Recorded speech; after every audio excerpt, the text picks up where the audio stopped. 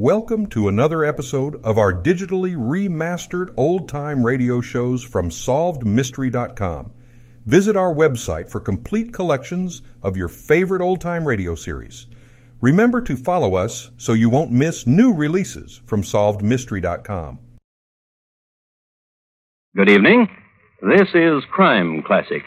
I am Thomas Hyland with another true story of crime. Listen. The good ship El Capitan used to sail the bay between Oakland and San Francisco in the 1870s, mostly in the fog. Its skipper was Captain Bill Tranchell, and he was known among the ferry boat set as having a heavy hand on the whistle.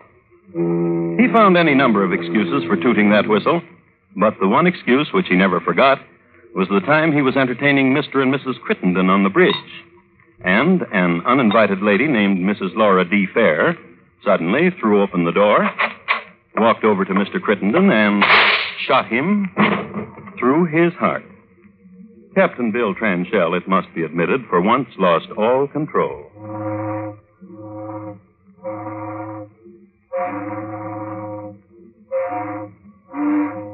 And unwittingly gave the nautical signal for icebergs in San Francisco Bay, which caused much hoisting of flags and battening of hatches, but could not change the fact that Mr. Crittenden was lying face downward on the deck. So, tonight, my report to you on the incredible trial of Laura D. Fair. Crime Classics, a series of true crime stories taken from the records and newspapers of every land from every time. Your host each week, Mr. Thomas Hyland, connoisseur of crime, student of violence, and teller of murders. Now, once again, Thomas Hyland.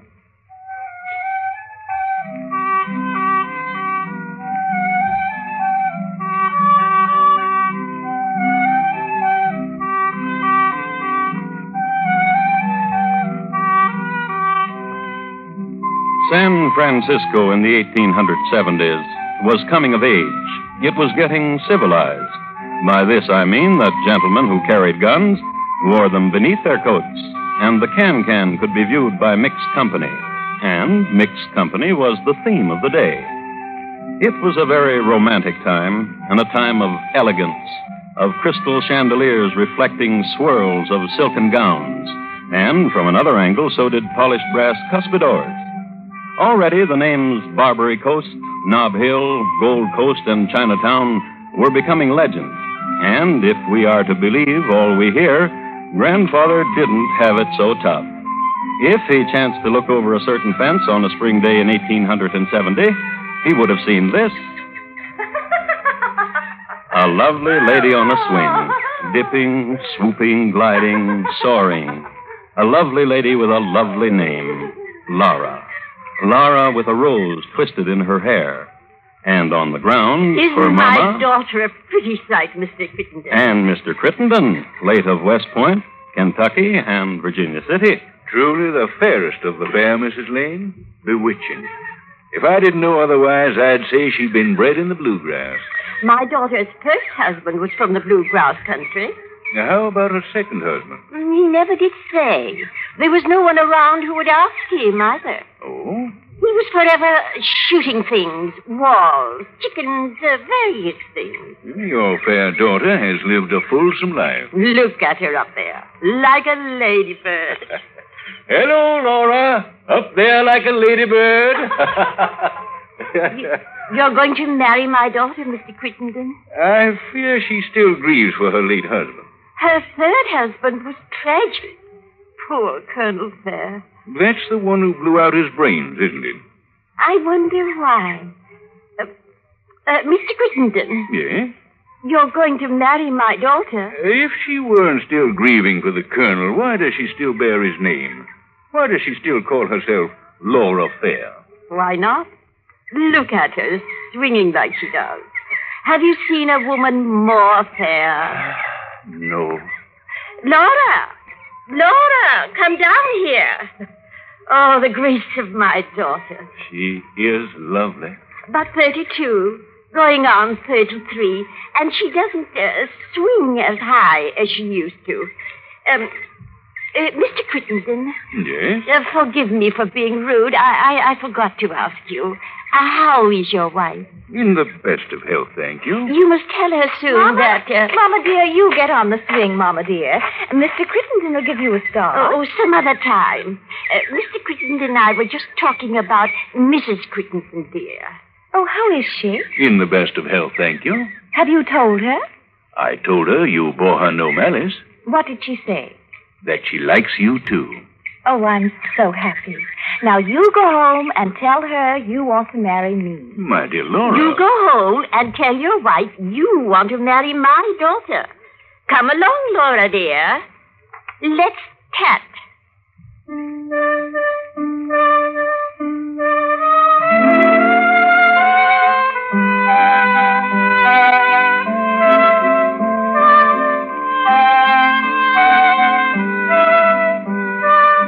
So they went into the house and they tatted, Mama and Laura.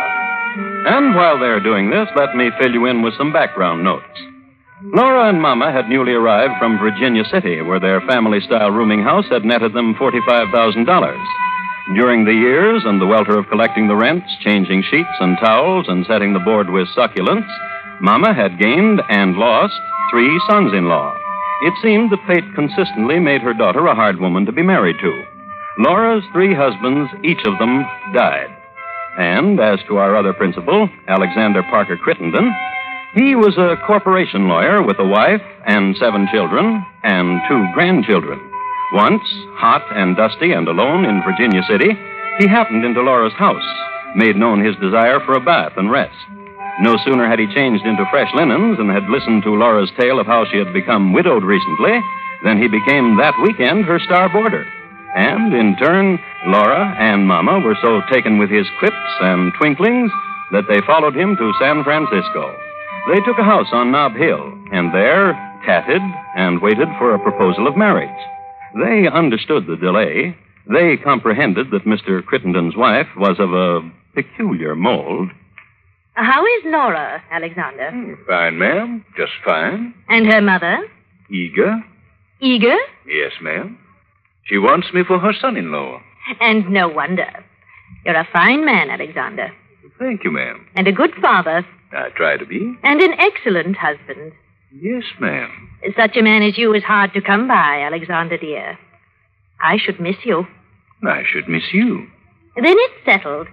Laura and her mother will be our good friends. But Laura wants me for her husband. She keeps asking me.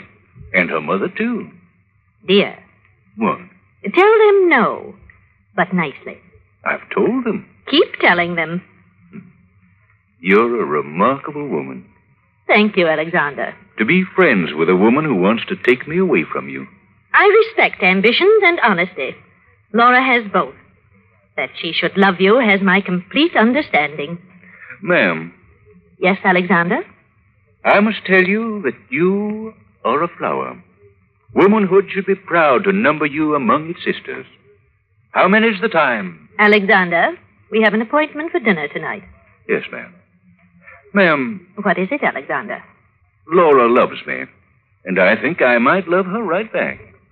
Why, then, eat your heart out, Alexander. Now hurry, dear. We're going out to dinner. Oh? I've sent a message to Laura to meet us at Furbisher's for dinner. Oh.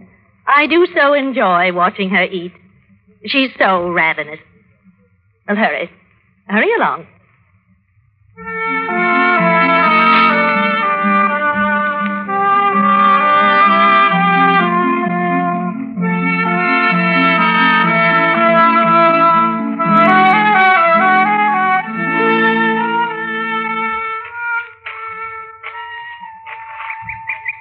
Mr. Crittenden? Yes, Laura? Isn't today a pleasant one, though? Every day is pleasant when I'm near you, dear Laura. And last night, how wonderful. Sitting between you and your wife. What a wonderful woman she is. I wish you two wouldn't like each other so much. We both have the same consuming interest in life, Mr. Crittenden. You? Laura, Yes? I must tell you that you are a flower. Womanhood should be proud. When are we going to get married? Soon. Upon your honor? Upon my honor. You're a liar, Mr. Crittenden. Laura. Therefore, I shall not see you again ever. Laura. I've thought it over, and that's the way I it is. love you, Laura. And you love your wife, too. Oh, I'd die without you. You love your wife more than you love me. No. Swear it. I swear it. Liar. I mean it, Laura. You'll see. I'll get rid of her somehow, and I'll marry you. I'll make her see that I don't love her. I won't even kiss her anymore. Swear it. I swear. I'll race you to the tree, Mr. Crittenden. All right. Come on. Come on, Mr. Crittenden. Come on.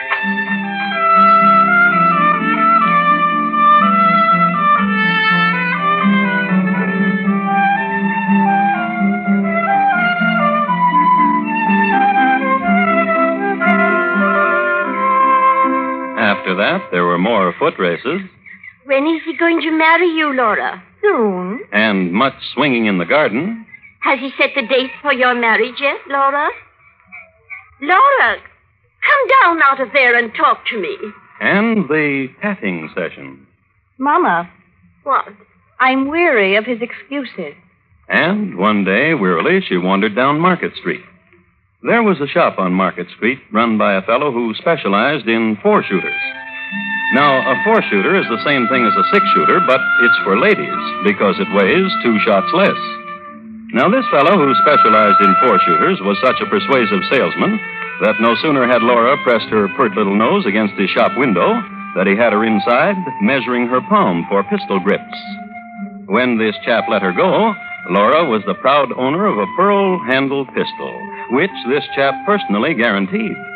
And that was in the days when a guarantee meant something. Also, you must be told that on the morning the purchase was made, Laura had been without a husband for 1 whole year. Laura had never experienced this omission since she was 18 years old. So, gun in purse, she took to following Mr. Crittenden around. One night, she followed the gentleman and his wife through the fog onto a boat called El Capitan. This was the ferry boat between Oakland and San Francisco. Its skipper, you remember, was Bill Tranchell, the heavy-handed fellow who liked to entertain on his glass-enclosed bridge. A toast. Well, thank you, Captain. Thank you very much. To your very good health, sir. And to the health of your very charming wife. And to yours, Captain. Thank you, ma'am. Now, this place is getting overrun with tugboats.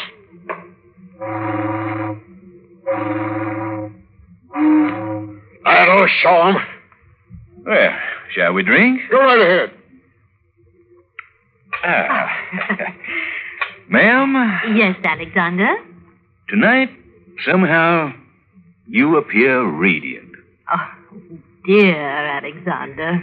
Ma'am, you're very dear to me. Dear. Captain, you don't mind if I kiss the lady? Oh, you just go right ahead. Ah, dear lady. Laura! No, you listen here. You said you wouldn't kiss her anymore.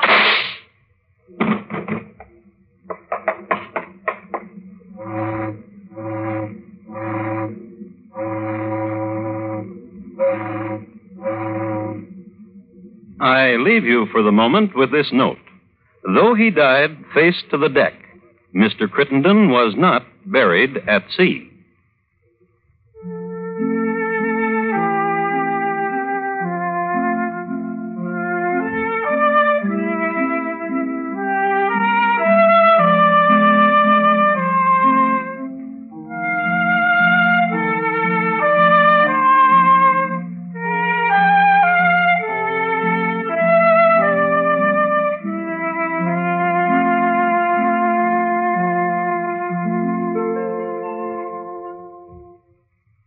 You are listening to Crime Classics and your host, Thomas Hyland, and his report to you on the incredible trial of Laura D. Fair.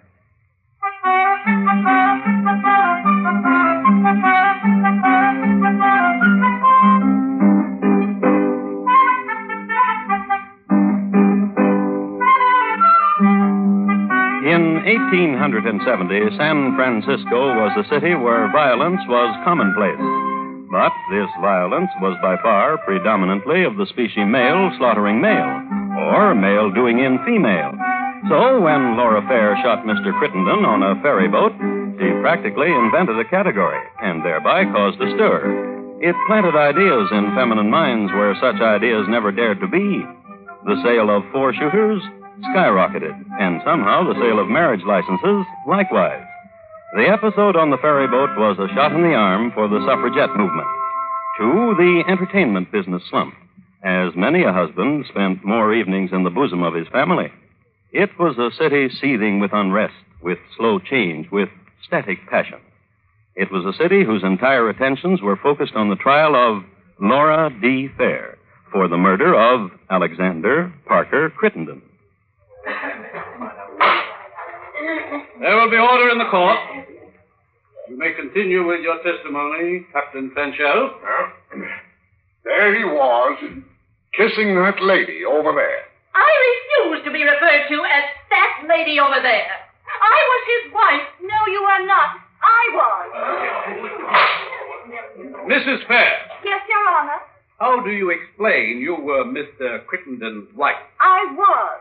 Not that woman over there. I refuse to be referred to as that. You will get your chance to testify, Mrs. Crittenden.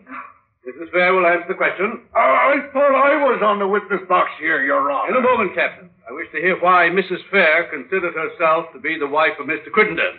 Since the moment we were both born, our love was made in heaven and our marriage, too. I warn the spectators that another such outburst may cause me to clear the court. Go on, Mrs. Fair. Thank you. Oh, you're quite welcome. My feelings for Mr. Crittenden would have been profane had they not been made sacred in heaven. Silence! Silence! Silence! The Sergeant at Arms will bring forward immediately the parties that applauded. I applauded more than anyone else, Your Honor. The Sergeant at Arms will bring forward that lady. I applauded more than her. And will bring forward that man, too. Oh, Judge, it was my fault. Of course not, Mrs. Fair. You were not to blame for the disturbance. Well, Judge, human nature could not stand the denial of the truth by that lady over there. It was I, indeed, who was married to Mr. Crittenden. What is your name, sir? Francis M. Hughes. Did you applaud? I stamped my foot. Why did you stamp your foot? I felt the compulsion. Why? When I was carried away with what Mrs. Fair said, I felt the compulsion. I fine you $25. Judge, Yes, Mrs. Fair. I will pay it. You are dismissed, Mr. Hughes. Oh, bless you, Mrs. Fair. Bless you, ma'am. Thank you, Mr. Hughes. And your name, madam? Emily Pitts Stevens. Did you applaud? I said, good, good. And I put my hand down on the bench in front of me, so. You are fined $25. But I made no noise with my feet. But with your hand, you did. With my hand, I did. You are fined $25. I will pay it. Thank you, Mrs. Fair. And thank you. I rather believe you than that woman over there. Mrs. Fair, you will have to draw heavily upon your bank if you will pay the fines of all who applauded. As long as you find them for cheering me, I will pay those fines. Your Honor, just a moment, Captain. I just wanted you to know what could happen, Mrs. Fair. Thank you, Your Honor. You're welcome. Captain, you may proceed. And Mrs. Fair came in and shot him with a four-shooter. That's all. Thank you, Captain. You may step down.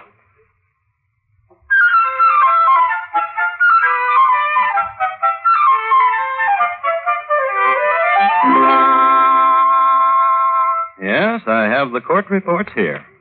And that's what they say. And if you think this was an unseemly way to conduct a trial, I have something else here. I'd like to read it to you. This is a consensus of legal opinion of the time, and I quote, "The trial was conducted in the main thoroughly and well, with somewhat less regard for the decorum of the courtroom than is customary in most eastern cities, though far in advance of the practice in New York City in this respect." Unquote.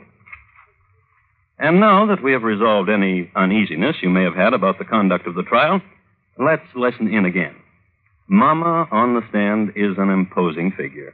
She wears brocaded black and a great veil that drops from her hat to her waist. Her feet, however, were cold. Bring the lady a foot warmer.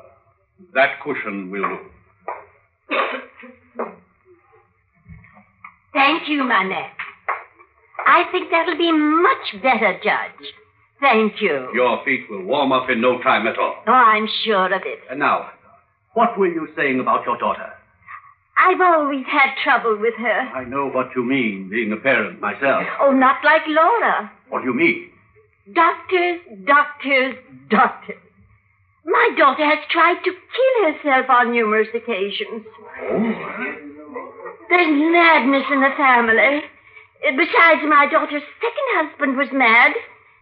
I don't think that helped. Grief and doctors and madness. I tell you, raising Laura was trying. But I think I did a pretty good job. Although my daughter is not sane, you know. Not sane? Crazy.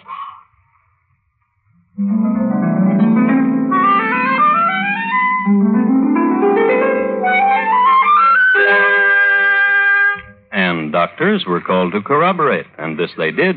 Little-known facts about Laura Fair were brought to light and caused more nudging of elbows than applause. Some of her ailments, described by the learned physicians, had symptoms that weren't talked about very much in those days.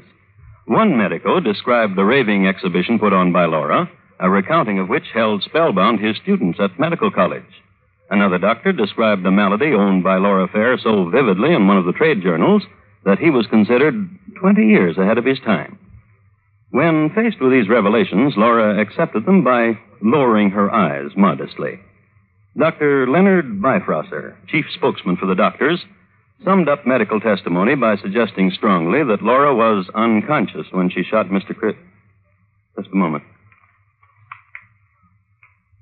That's what it says. Laura was unconscious when she shot Mr. Crittenden.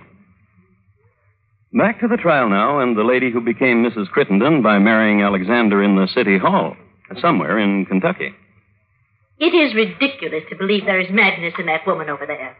She's vicious, predatory, and since the moment she was thrown in contact with my husband, she pursued him, worried him, and pled with him to marry her. That this necessitated getting rid of me didn't worry her in the least. She killed my husband out of frustration and anger. That woman there! The high spot of the trial was on a morning in November. The court had denied Laura permission to lie on her lounge, upon which she had reclined throughout the trial.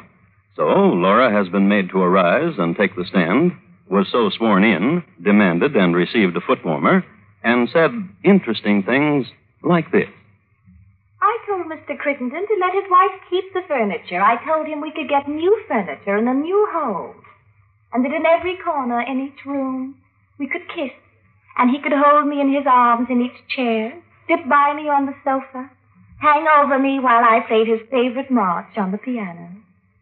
In the afternoon, she enthralled listeners with this. And I remember well when Mr. Crittenden took me on his knee, put arm about my neck, his dear face close to mine. And he whispered, shall I say it, Jack? Please do. He whispered that he would cross mountains unshod, walk through storm uncovered to come to me. He said he cared not for hardship nor exposure, for every step he took brought him nearer to me. To the other and better half of his own soul, he would tell me. Shall I go home? Please do. The night it is said I shot him, I can remember only glass. Glass? Cold to the touch, and through it, a disagreeable and peculiar voice. Did you recognize the voice? That woman over there. Continue.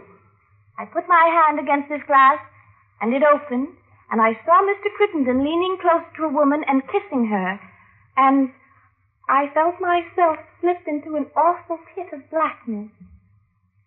I do not remember how I got away from there, or what was done to me after.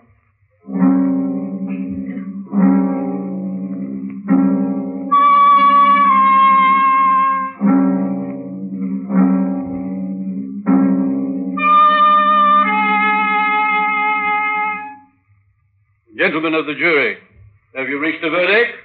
We have, Your Honor. The accused will rise from her lounge and face the jury. The jury will face the accused. And what is your verdict? Guilty of murder in the first degree.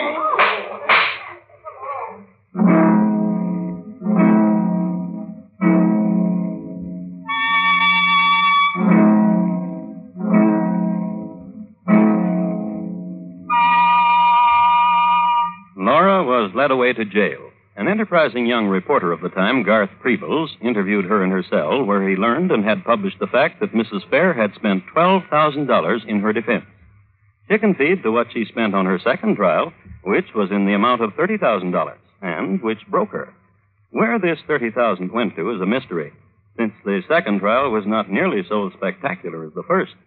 Captain Billy Tranchell of the ferryboat El Capitan somehow was not there as a witness. There was a new judge, too, who in later years became known as Kindly Judge Reardon, and a new jury, 12 men and true out of 400 examined. And our love was a greater love than is given to most women. That was the second trial, and that was Laura again. And this time, another verdict. Not guilty. So, after acquittal, she went on a lecture tour and told of her hardships. That was Mama, tambourine handler, advance man, and treasurer. How did we do, Mama? $1.85. When you lecture tonight, honey, pep it up a little. Promise Mama, will you? I'll make it real peppy, Mama.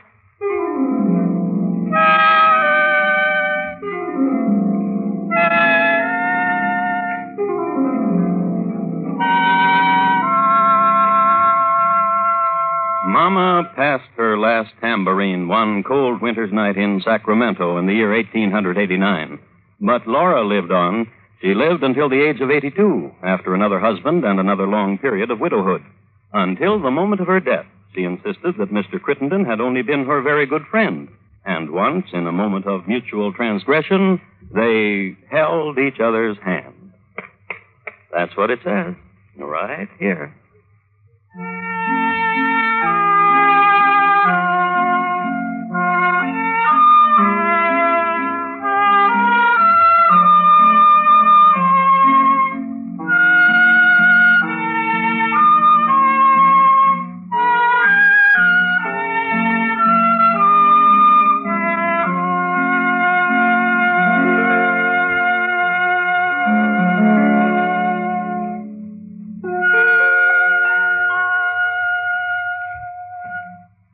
In just a moment, Thomas Hyland will tell you about next week's Crime Classic.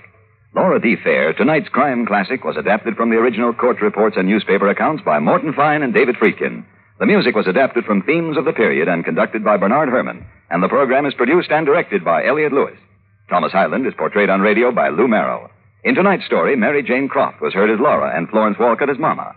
Featured in the cast were Herb Butterfield, William Johnstone, Paula Winslow, Jean Wood, and Joseph Granby. Hugh Douglas speaking. And here again is Thomas Hyland. Next week, Ham, England, in the year 1673, a time of money cutting and highwaymen, and of course, violent death. My report to you will be on the Alsop family, how it diminished and grew again. Thank you. Good night.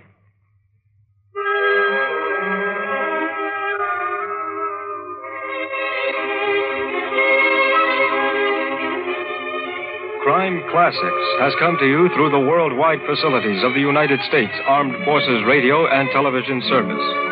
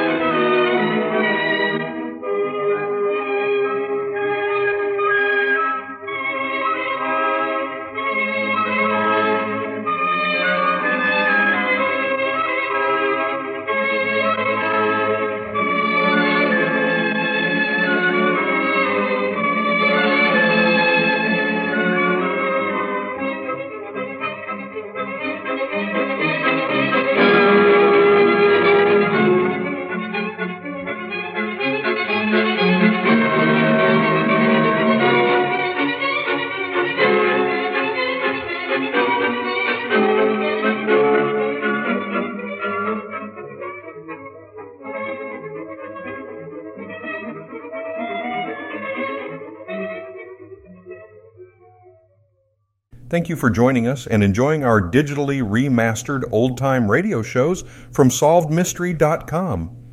Please remember to leave us a review and to follow us for frequent releases.